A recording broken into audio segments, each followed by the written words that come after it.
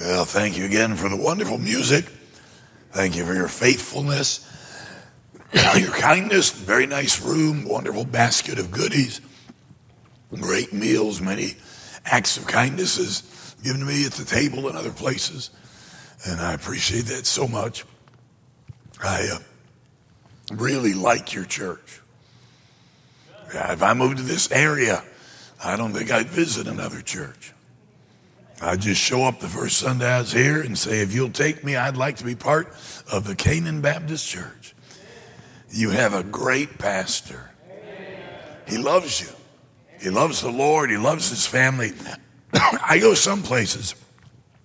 The preacher spends the whole meeting telling me how bad his members are.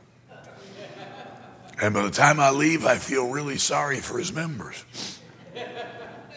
But the preacher loves you and is so excited what the Lord is doing here. And I've never preached at a meeting where I felt the people were more prepared for revival, for the work of God, than I have here. And I've been places that maybe as good of a percentage of Sunday morning crowd come back Sunday night, Monday night, Tuesday night, Wednesday. I don't think any better. And so I commend you and I thank you. The preacher said there's an offering. I thank you for that. Whatever it is more than I deserve and less than my wife would spend on the grandchildren. You cannot get my wife to spend money on herself. But when it comes to the grandkids, she makes Congress look fiscally conservative. So I enjoyed, appreciate it. I'll be thinking of and praying for this church and the ongoing work of revival that I got to be a part of for a little bit. Psalm 19, stand with me if you wouldn't mind. Verses 1 through 6 tell us about a revelation in the stars. You don't have to have a Bible to know there's a God. You just have to look up at night. Verses 7 through 11 tell us about a revelation in the scripture. The law of the Lord is perfect. Hey, if something's perfect and you change it, what do you make it? So don't mess with your Bible. Great, uplifting, wonderful verses. But beginning in verse 12, we're given a revelation about sin. I've got at least 3 other messages I would prefer to preach tonight. In fact, if I were doing what I thought, I would say I don't think this church particularly needs this message. But the very best I know, this is where the Spirit of God has me for this evening. Amen. Verse 12, who can understand his errors? Cleanse thou me from secret sins. Keep back thy servant also from presumptuous sins. Let them not have dominion over me. Then shall I be upright, and I shall be innocent from the great transgression. Let the words of my mouth, the meditation of my heart, be acceptable in thy sight, O Lord, my strength and my Redeemer. Lord, do the work you wish to do. Use me as an instrument. I present myself, the very best I know, yielded and willing to be pliable. Go whatever direction, to do whatever you want done. So help us, please. Meet with us. Bind Satan. You said nobody's going to spoil the strong man's house if he doesn't bind the strong man first. So keep he and the fallen unclean spirits that do his bidding from interfering with anything you wish to do. And help us to be very open, very receptive, very obedient. We'll give you all the praise in Jesus' name. Amen. You may be seated. If I were constructing a series of sermons for a revival meeting, I would put this sermon near the beginning. I would reason we got to deal with sin. And we get rid of the sin, then we can understand walking in the Spirit, having a victorious Christian life, having our prayers answered. But if you look at the model prayer, what we call the Lord's Prayer, first it says, Our Father which art in heaven, hallowed be thy name. Praise to God.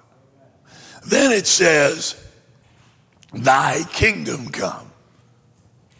Asking God's work to go forward. Thy will be done, asking that we and those in this world be subjected and obedient to the will of God. And it says, Give us this day our daily bread. And then it says, Forgive us our debts as we forgive our debtors. I'd put that first. Preacher friend of mine was having company the next day. And he wanted to help. And his wife said, It's fine. I got it. It's all right. Let me do something. Can I do this? Can I do that? No, it's fine. So he decided he would dust their big dining room table. And he got out the cloth and he got out the pledge and he wiped and dusted, and man, it smelled perfect and it sparkled, and he was so happy with what he had done. And the next morning, he walked into the dining room, and as the sunlight now streamed through the windows, he saw streaks and dust and places he'd missed all over the table. His wife said, Johnny, I told you not to do that. And then she said this, you always dust in the daylight. The daylight of God's word. The conviction of God's Spirit been evident in many of our lives. And now, in that daylight, God, I believe, is going to reveal some things to us. Our passage tells us there are degrees of sin. It talks about secret sins. I used to think that meant a sin that I hide from you and you don't know is in my life. But it says, who can understand his errors? That is, who can understand his own errors? A secret sin is a sin that is a sin of which I am unaware. That is, I don't even know it's wrong. My friend Brother Chappell was in Australia. The deputy governor of one of the states of New Guinea was there at the meeting. And Brother Chappell and David Gibbs and the host pastor met with him in the office, and he got saved. The emphasis of that meeting was on the family. And after he got saved, he said, I am so glad I'm saved, and I'm so glad for this teaching on the family. Now I will be a better husband to both of my wives. Meant well. Now God never intended that. We say God didn't make Adam and Steve, he made Adam and Eve, and he did, but he didn't make Adam and Eve and Yvonne and Yvette. One man, one woman for life, always God's plan. Secret sins. God has, and God may tonight bring to light some things in our lives that displease him that we've thought were fine for a long time. And then it talks about presumptuous sins. I looked that up, and everybody pretty well just says that means something you know is wrong, but you do it anyway. And I could not find a lot of real solid Bible on presumptuous sins. What I did find was really interesting. See, the commentaries did not help me, so I was reduced to studying the Bible. Now look what it says in Numbers chapter 15 and verse 30. But the soul that doeth aught presumptuously, whether he be born in the land or a stranger, the same reproacheth the Lord, and that soul shall be cut off from among his people. As a matter of fact, the Bible says that there is no sacrifice for a presumptuous sin. I had a teacher in college. College I went to was unfortunately non-denominational, so they had some Calvinists, they had an Arminian. I had an Arminian teacher. He thought you'd lose your salvation. Now, you don't have to be real smart to figure that out. God said when you got saved, and by the way, if you don't know you're on your way to heaven tonight, you can know that before you walk out of here. And I can't imagine anything more presumptuous than knowing that you're a sinner, knowing that the only way to heaven is through the Lord Jesus Christ, knowing that God loves you and wants to save you and offers you the gift of eternal life and says in the Bible, now is the accepted time. Now is the day of salvation. And you saying, oh, I'll do it later.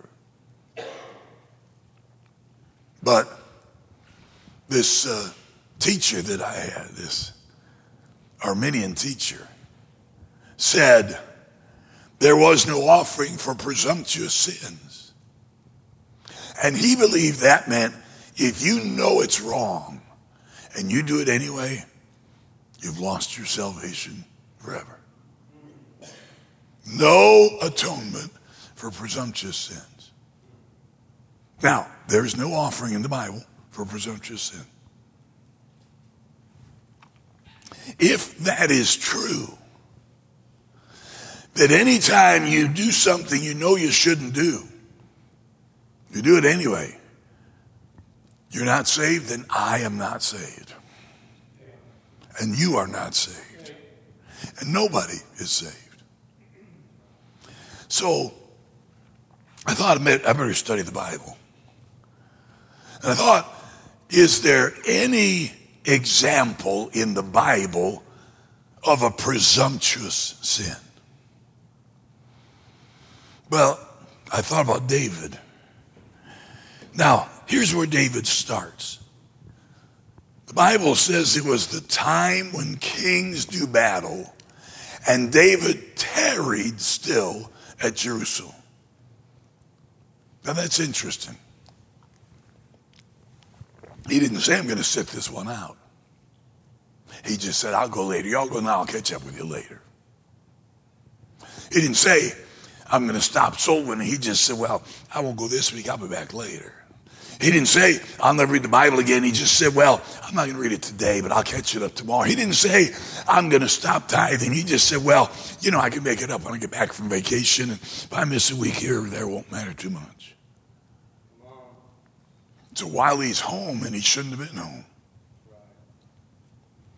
he looks over from his palace rooftop and sees a woman bathing herself. She's very attractive.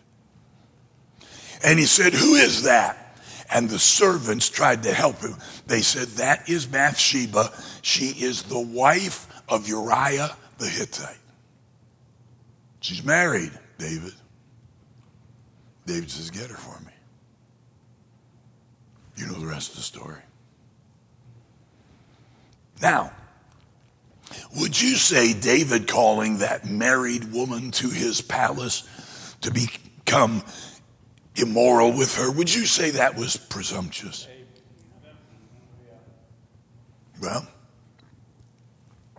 after a little while, she finds out a baby's on the way and her husband's gone. He's fighting. David said, that's all right, I can take care of that. And he calls Uriah home. I want to hear about the battle. Tell me how things are going. Oh, by the way, here's some good food. Go home. Have a nice night with your family. That way you're going to think it's Uriah's baby. But Uriah doesn't go home. He stays out in the gate of the king's house, and the servants tell David that. Servants have a better idea what's going on than we give them credit for sometimes. And He says, that's all right, I can take care of that. And he gets Uriah drunk. And he gives him some more food. He says, go on home, enjoy the night with your family. But Uriah had more character drunk than David did sober. I thank God that I speak with cell phones more than y'all. Apparently I didn't turn mine down yet today, but it's in my pocket. I'll fix it. In the church, I'd rather speak 5 words uninterrupted by cell phones. But David says, that's okay, I can take care of that. And he tells Joab to put Uriah in the fiercest part of the fighting. And he said, when everybody's fighting at their highest level, you have everybody else leave. Don't blow retreat, just everybody else leave. And everybody left, and Uriah stayed, and he died. Would you say that's presumptuous? So I wonder if David is ever forgiven. Now, for 1 year, he sits on the throne, he judges others, he makes no effort to get right with God or man. Till Nathan shows up. Points his bony finger right into the face of his king and says, thou art the man.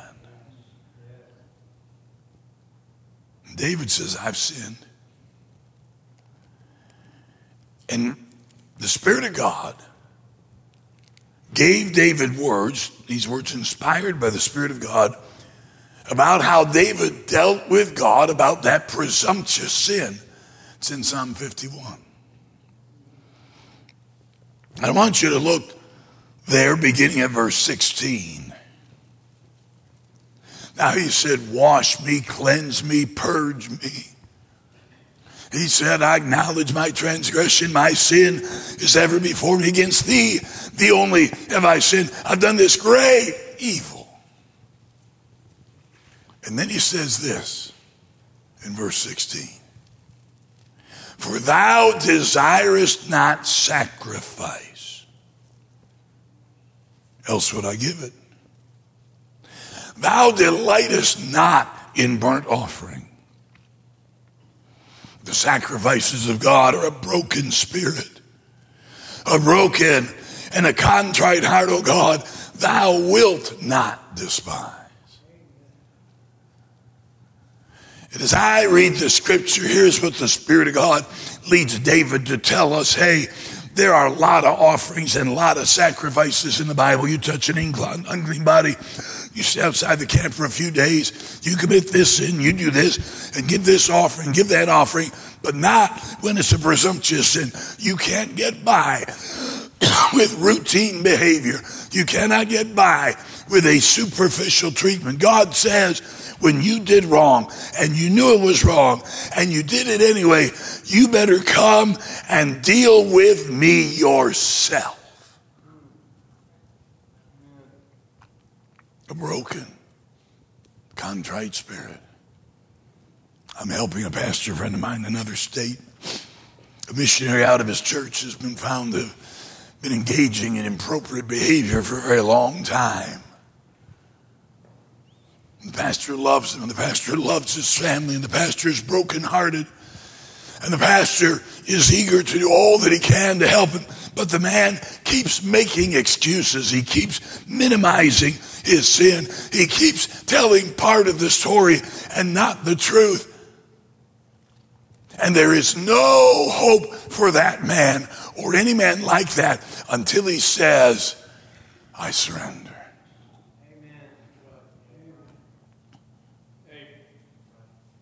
Anything you want.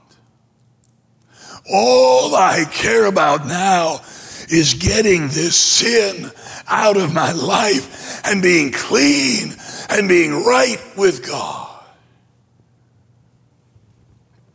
But our text goes on. Talks about secret sins. Then it talks about presumptuous sins. Then it says, let them not have dominion over me. And it says, then, if I'm kept back from presumptuous sins, then, if they don't have dominion over me, then shall I be upright, and I shall be innocent from the great transgression. We start controlling sin. We end being controlled by sin. We start feeling like we can manage it. It ends up managing us. David knew better. Should have stayed home, shouldn't have stayed home, should have gone to battle. David knew better. Shouldn't have called Bathsheba to his palace. David knew better. Shouldn't have murdered somebody to cover up his sin. What happened? He had a presumptuous sin. It had dominion over him, and it led him to the great transgression. More than any man in the Bible, the scripture says of Samson that the Spirit of the Lord came upon him. God used Samson. God empowered Samson. Samson did things no other character in the Bible has done. Kill 1,000 Philistines with the jawbone of a donkey. But every time you find Samson doing something, he does it from self-motivation, avenging the fact that the Philistines took his wife. Finally, it's gone 20 years. He's a Nazarite. He's had a vow never to touch a dead body. We know he did that. Never to drink alcohol. We presume that he did that. We don't know that. And never to cut his hair. And he takes up with a woman named Delilah. Not a godly woman. Samson didn't care about obeying God, about having godly women. He wanted to marry a woman of the Philistines earlier on, and his parents said, well, isn't there a daughter among the people of God that you like? He said, nah, get her for me, for she pleaseth me well. Presumptuous. And Delilah said, hey, how come you're so strong? Tell me the secret of your strength. Well, he said, if you bound me with brand new ropes that never been used, I'd be as weak as any man. So she did. And she said, Samson, the Philistines are upon thee. And he jumped up and he popped the ropes like they were thin cotton threads. And he went out to fight the Philistines. And she cried and she said, I thought you loved me. You lied to me. You didn't tell me the truth.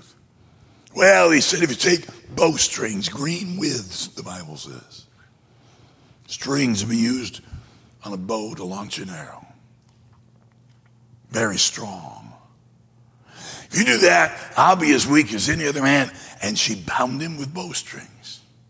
And she said, Samson, the Philistines are upon thee. And he jumped up and he popped those like they were nothing and went out to fight the Philistines. Now, I'm not real smart, but by this time, I would have suspected that Delilah did not have my best interest at heart.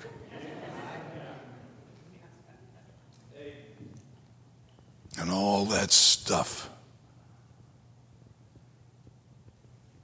all those attitudes, all those behaviors that the devil uses, doesn't any of it have our best interest at heart? Why didn't you tell me? I thought you loved me. Well, he said, if you let's take the 7 locks of my head and kind of weave them together. Tie them up to something. I'll be as weak as any other man. And she ties him up to the beam of the house, and he jumps up and pulls the beam out with his head, and he goes to fight the Philistines. And finally he says, well, here's the deal. No razors have been on my head. And I suspect he thereby gives her the ability to break the last part of his Nazarite vow. She cuts his hair while he's sleeping. Samson, the Philistines are upon thee. You know what he said? I shall arise as at other times. And he wist not that the Spirit of the Lord had departed from him.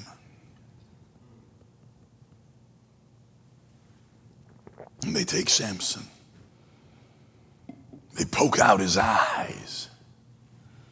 They tie him to a kind of a bar that pushes and grinds one stone upon another, a millstone to grind meal. The work that's usually done by a dumb animal. There's the hero of Israel. There's the Savior of the people of God. There is a great warrior, and he's grinding grain like an animal. What happened to Samson? I'll tell you what happened. He had presumptuous sins. After a while, they had dominion over him, and they led him to the great transgression. I've chosen 12 of you. Tonight, before it's all over, one of you is going to deny me. Lord, wait, before you say that as a blanket statement, don't forget I'm here. It's me, Peter. See, Peter had great confidence in himself, and he said, Lord, I would never deny you. And Jesus said, Peter, before the rooster crows 2 times in the morning, you will have denied me 3 times this night.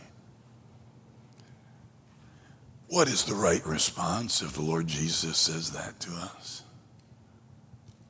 Oh, Lord, please deliver me. Help me. What can I do? Strengthen me. Show me how to avoid such a terrible thing. I don't want to deny you. Peter said, oh, no, Lord. No, he said, if all men denied you, everybody in the whole world denied you, I would never deny you. You know what Peter said? Peter said, I'm the best Christian in the world. I'm the last person that would ever do that. I will stand fast if all the world denies you. You know the story. You were Jesus. No, I wasn't. Yeah, you were. No, I never met him, never heard of him. Yeah, you were. And he takes an oath and says, I never knew him. And just then, the rooster crows. And Peter looks over, and he sees the Lord Jesus being held for trial. And Jesus looks at Peter. I wonder what that look was like. What happened?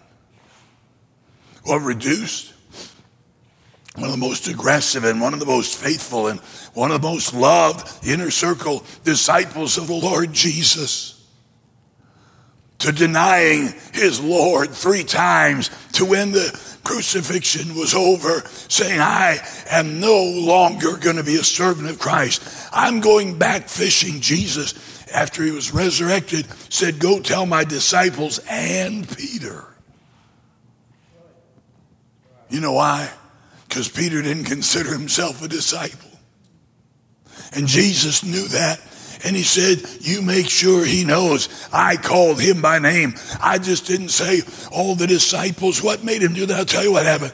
Presumptuous sins had dominion over him and led him to the great transgression. This is an awful story. I'll be delicate. Before Facebook, there was a thing called MySpace. By the way, stay away from chat rooms. My pastor says no teenager needs a smartphone. Amen. That's right. Amen. And he'll tell the parents when they're having trouble, take their phone away. You know what most parents say? Oh, no, I just could not do that to them. That's up to you, but don't you blame my preacher for whatever trouble comes in your kid's life when you wouldn't take his advice. And don't you blame this preacher, and don't you blame God, and don't you blame this local church, and don't you blame Independent Baptist when you are given godly counsel from the Word of God by a man of God, and you choose to ignore it, and trouble comes. Oh, there's something called MySpace. And this guy and this girl met each other. They started talking, and the conversation got real bad. They're both Christians. Never seen each other. Just know each other on the internet. It's really bad. And after a while, he says, I want a picture of you. And she sends a picture. And after a while, she says, I want a picture of you. And he doesn't send it, and he doesn't send it, and he doesn't send it. And finally he sends the picture, and she opens it up, and she looks to see that she has been corresponding in the most vile manner imaginable with her father. That man was a preacher. I used to preach for him every year. He's my friend. He's still my friend. He was a drunk, and he got saved, and God changed his life. And he started a good church, and he did good things for God. What in the world happened? I'll tell you what happened. Presumptuous sins had dominion over him. And then they led him to the great transgression. I got an email years ago. Great preacher. Some of you know his name. Said, in such and such a year, I had my stomach removed. He said, the doctor prescribed for my pain that I drink a glass of wine before I went to bed. Now, I understand. When I was a boy in a GRB church, we had a covenant we'd read together when we took the Lord's Supper. And we agreed to abstain from the use of alcohol as a beverage. I understand there is a medicinal purpose. But can I tell you what? If the doctor tells you to drink a glass of wine before you go to bed at night, ask him if there's an alternative. I don't want wine in my house. I don't want it around my kids. I don't want my grandkids to be able to get it. I don't want to go to the grocery store and buy it. Can you imagine buying a bottle of wine and giving a tract to the attendant? If you do, give him one from some other church.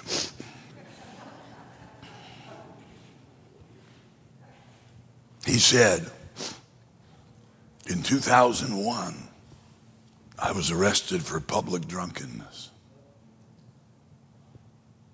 I've apologized to those with knowledge of that incident and other incidents. I'm no longer blameless. He resigned from the many boards he was on. He stopped preaching around the country. Now, I had a suspicion. It was later confirmed by one who loved him and was out of his church and called him his preacher. Here's what happened. He drank the wine as prescribed by the doctor, and he liked the way it made him feel. So he started drinking the wine when it wasn't bedtime. Started drinking the wine when it wasn't medicinal. And when this incident came to light, they found all kinds, not just wine, but all kinds of liquor bottles in his car. He had fought the bootleggers as a young man. He had stood strong against sin. He had been a great preacher and a great separatist. He had built a great church. What happened to him? I'll tell you what happened to him. Presumptuous sins had dominion over him, and they led him to the great transgression. He was an evangelist out of our church. He wasn't a great preacher as far as content, but he knew how to touch people's hearts. He had tremendous responses to his preaching. Best youth speaker as far as seeing good results with teenagers that I knew of. He had a great interest in police work. In fact, he got me into being a sheriff's chaplain. And as time went on, he did a little more police work and a little less preaching, and I noticed him slipping. And I talked to him. And I pointed out some things. He said, no, you misunderstood that. No, everything's fine, it's all right. Got a job, small police department outside of Pontiac, Michigan. Later on became the chief. Got a female partner. Don't you idiots, having somebody you call a work wife. If you had a brain, it'd be lonesome. Stupid. Yeah, you work with people. Don't ever take a relationship that God has ordained and translate that into a secular work relationship. Amen. Well, he became her partner. Divorced his wife. We had to deal with it in our church. I went to see him over near Carson City, Michigan, where he was serving a 9-year sentence for having been evil in his relationship with his 15-year-old stepdaughter. He never said, I'd like to stop being a cop and start being a convict. He never said, I want to stop being a preacher and start being a pedophile. No, it didn't happen like that. It was with this thing and that thing and this thing and that thing. And he never listened, and he couldn't be instructed, and he didn't pay attention. And presumptuous sins had dominion over him and led him to the great transgression. See, what we do is we think they're little and they don't matter. So we excuse them. What we do is we think, well, I may be a little imperfect in this area, but I do so well over here. I've confessed this and I've dealt with that. There's a little place we know God wants us to change. We know it displeases him. Maybe doing so would embarrass us. Maybe doing so would indicate that our spouse had been right about something for a long time that we had argued with them about. Maybe doing so would rob us of a secret pleasure. Maybe doing so would make us look bad in somebody's eyes. And so we just excuse it. Presumptuous sins have dominion over us. They lead us to the great transgression. The best thing could be said for the two scientists that night. In the control room of the nuclear power facility, best way you could say it was they were conducting an unauthorized experiment. Now, despite what you hear in the media, nuclear power is extremely safe. And it's quite friendly to the environment. Oh, Brother Ouellette, say I'm old enough to remember 3 Mile Island. Yeah, me too. What they didn't tell you, you can check it out, is the amount of radiation released into the air at that terrible 3 Mile Island incident was the equivalent of 6 dental x-rays. Your dentist puts more radiation into the environment every day than happened at 3 Mile Island. Nuclear power is very safe. However, the reactors that power those big plants, those turbines, become very unstable at low speeds. And one night these guys just decided they'd slow them down a little bit and see what happened. Well, they went past the prescribed speed, and a program in the computer, a fail-safe program, a warning program, had been placed there, and a voice came out and said, "Caution, danger, go no further."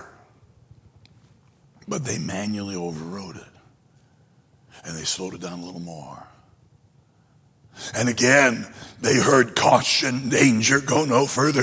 They overrode that and slowed it down again. Caution, danger, go no further. And I read that 6 times came that warning, caution, danger, go no further.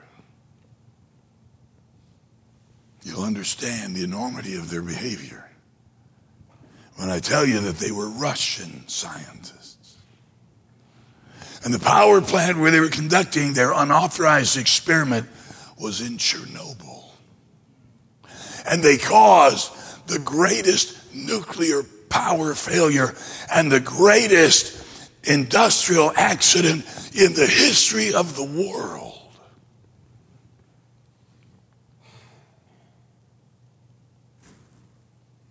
I wonder how many times the Spirit of God has said to us, caution, danger, go no further. Lord, I don't know what it is in any life. Some of us won't know until you begin to deal with us now because it was a secret sin, one that we thought was okay and you're going to reveal to us. One that other people might seem to have no trouble with, but you're going to deal with us about it. Some of us said, no, we try to put it aside, sweep it under the rug. But please do your work. The very best I know I've done what you want me to do tonight. Would you do what I cannot do, could never do? That work that you've reserved for your Spirit to convince us of sin, to bring to light the hidden things of darkness, to help us be unequivocally aware of the presumptuous sin, to deal with it. Keep us back from presumptuous sins. Lord, let them not have dominion over us. Help us then to be upright and to be innocent from the great transgression. Help it to be so, Lord. In Jesus' name, our heads are bowed, our eyes are closed.